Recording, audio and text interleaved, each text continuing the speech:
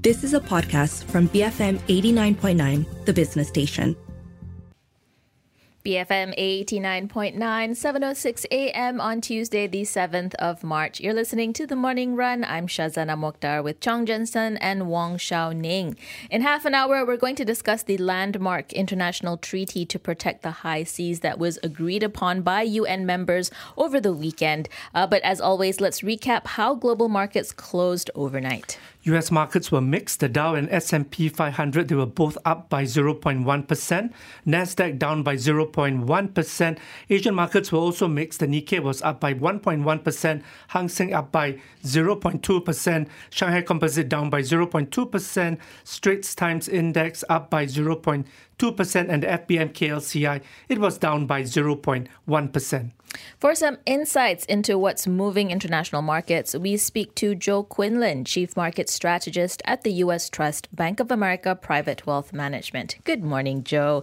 Now, a raft of economic data will be released in the U.S. this week, from factory orders to non-farm payrolls.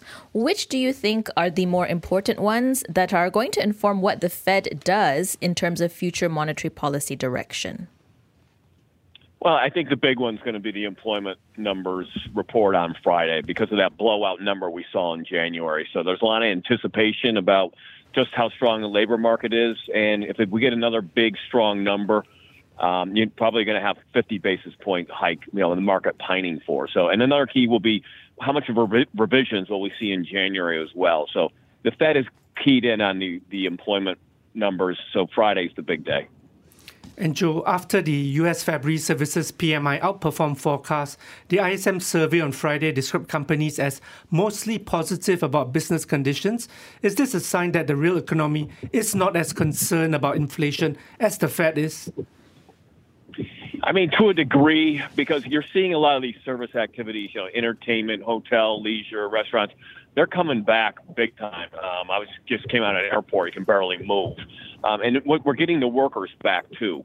So I think, the services side of the equation is still pretty robust. Manufacturing is slowing down a bit. But I think, the services is pointing to just more open activity, particularly like that, as I said, travel, hospitality, leisure, entertainment. It's booming. Okay, meanwhile, Joe, we look at the market, right? It really isn't going anywhere. A lot of listless trading. So from your perspective, what are what is the catalyst that's going to move markets either up or down that we should be paying attention to? Yeah, it's a good question. We have been treading water. I mean, we got a lot of Fed speak. I wish some of these Fed governors would just stop speaking. They confuse the markets.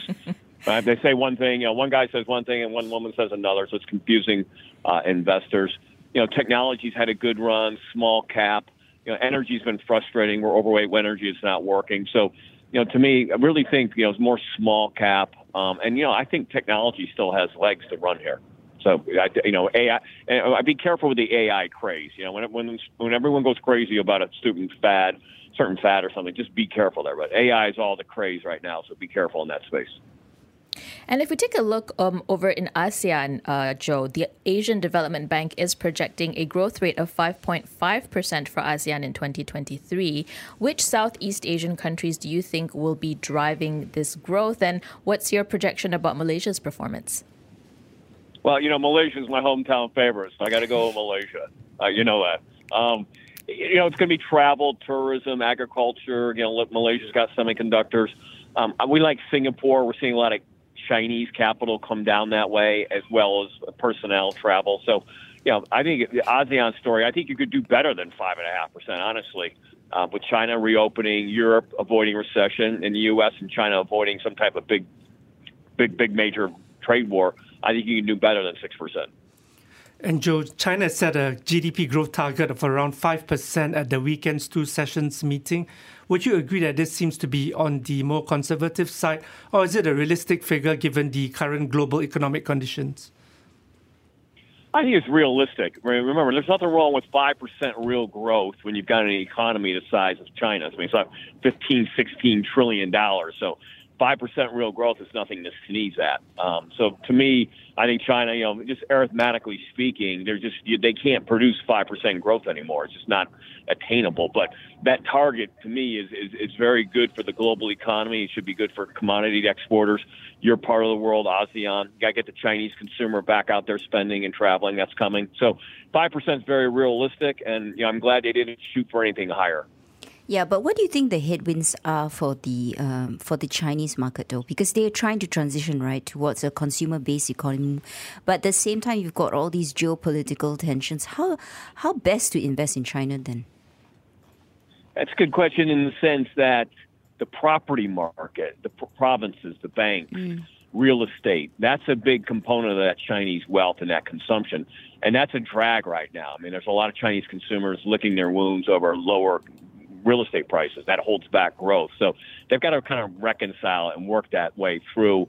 We like the luxury brands, airlines, the big high-end travel, leisure companies that are going to leverage, I think, kind of better than expected earnings out of that opening of China, more mobility travel, not necessarily cars or kind of beverages, but more travel and leisure services and luxury brands. And they've already, the bad news, a lot of these companies leverage the Chinese growth story. They've already run up, but we still like them. Okay, then, Joe, if we look at just global markets, right, it's a confusing picture because you would imagine that European markets are doing badly because, yes, definitely slow down there. But the CAC 40 up 14%, DAX up 12%. And then in the US, you've got NASDAQ up 11%. But in Asia, where the growth story is, growth is a bit more tepid at about 4% for the Hang Seng Index on a year-to-date basis. All this is performance data. What do we make of markets, though? I wouldn't bet that the CAC is going to be up 14%, by mid-year. That'll give some of it back. I think what you're seeing investors buy a lot of big value names. So when you want to buy value, you're buying, old traditional companies in Europe, big companies here in the United States. Tech has just had its run. I think there's a lot of speculative, like retail money there. But, your part of the world is more of a growth story. So, we need clarity on U.S. growth. I mean, if U.S. can avoid a recession, Europe runs a recession, you want to be tilted towards growth, and that's more towards your part of the world. But right now, I think investors are just taking comfort in cash, bonds, and value. Joe, thanks very much for the chat. That was Joe Quinlan, Chief Market Strategist at the U.S. Trust Bank of America Private Wealth Management, giving us some of the trends that he sees moving markets in the days and weeks ahead. Yeah, I think the most important data he thinks that one should monitor is the U.S. employment data, which comes out this Friday. And if we look back at the January data, I think the numbers really surprised on the upside. I think it was 3 to 4 times what the market was expecting. So if the numbers continue to surprise on the upside, he thinks that there could possibly be a 50 basis points hike when the Fed meets again. Yeah, in the meantime, when you find markets are very confusing, Joe's reason for that is because investors are crowding in cash, bond and value stocks. And if you look at value stocks, it tends to be very much in the big indices, so the European indices and even in America, which is why at this current moment, those indices are looking better than the Asian indices on a year-to-date basis. But if you want the growth story, Asia is it. That's right. He was very bullish on Asia and also on ASEAN.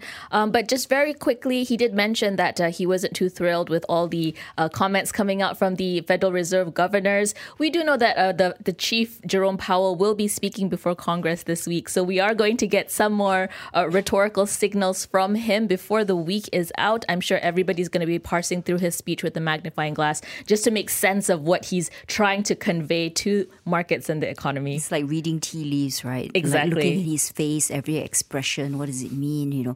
Looking at the same word 15 times and trying to hope that it'll be something new from that word. Just depending on how the light shines on the glass, is it half full, half empty? What does this mean? That's the deal. Everyone's looking to see whether the next Fed rate hike will be 25 bips or 50 bips. What's the terminal rate? Is it 5.4, 5.6%? Who knows? It's Perennial. A magical number. It's a moving target, folks. A moving target. In any case, let's take a look at some of the corporate headlines that have caught our eye this morning, we have one coming from Tesla. Guess what? They are going for another sale. Tesla is cutting prices on its two most expensive electric vehicles in the US in a bid to stoke demand for its cars. So the price cuts are Tesla's fifth adjustment since the start of the year, and they range from 4% on the performance version of the Model S to 9% on the more expensive Model X. The Model S and X, which comes in a base all-wheel drive and performance plate editions, represented about 4% of Tesla's global deliveries in 2022. Its two cheaper models, the Model 3 sedan and Model Y crossover, made up the rest. So Musk is doing this in terms of bringing down prices to actually drive demand, and that has seen a success in sparking orders with global discounts, which was introduced in January. Okay, so Model S and X, only about 5% of Tesla's vehicle deliveries last year. So I think changing pricing is not going to make a that's a tiny amount, right? Big, 5%? Yeah, a big effect on the company's bottom lines and even the EV market dynamics. But it is consistent with his comments made during Investor Day. Remember that 4-hour-long meeting where investors were held hostage to Musk and his 16 other executives about squeezing expense, about growing market share. My only consideration or my thought about this is that if you're going to buy a car and you know the prices are going to come down, will you still buy that car or will you wait? Does that create anxiety among existing buyers who think, I bought that car a week ago. It's automatically 5% cheaper. On top of the depreciation of at least 10% from the minute I roll it out of the showroom, how much have I lost in terms of value? Would I still want to buy this car then?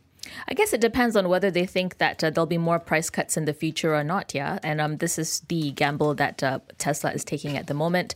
If you want to hear more highlights from Tesla's Investor Day, we did get an assessment from Dan Ives, Managing Director at Wedbush Securities last week. You can look up the podcast titled Tesla's Investor Day Fails to Thrill Investors. Well, at the moment, still 28 buys, 14 holds, 6 sells. Consensus target price for the stock, $210. Last time price actually down almost $4 to $193 and 81 cents. And guys, you can buy a Tesla soon here in Malaysia too. They've set up office, right? I'm going to be interested to see what kind of models they're going to launch here, what kind of pricing, and apparently it's going to be different because it's going to be car company to customer. There's no in-between middleman, no dealer. So did they get a waiver from the APs? Lots of details waiting to be disclosed on that front. 7:18 in the morning. We're heading into some messages and we'll come back with more top stories in the newspapers and portals this morning. Stay tuned. BFM 89.9. You have been listening to a podcast from BFM 89.9, the business station. For more stories of the same kind, download the BFM app.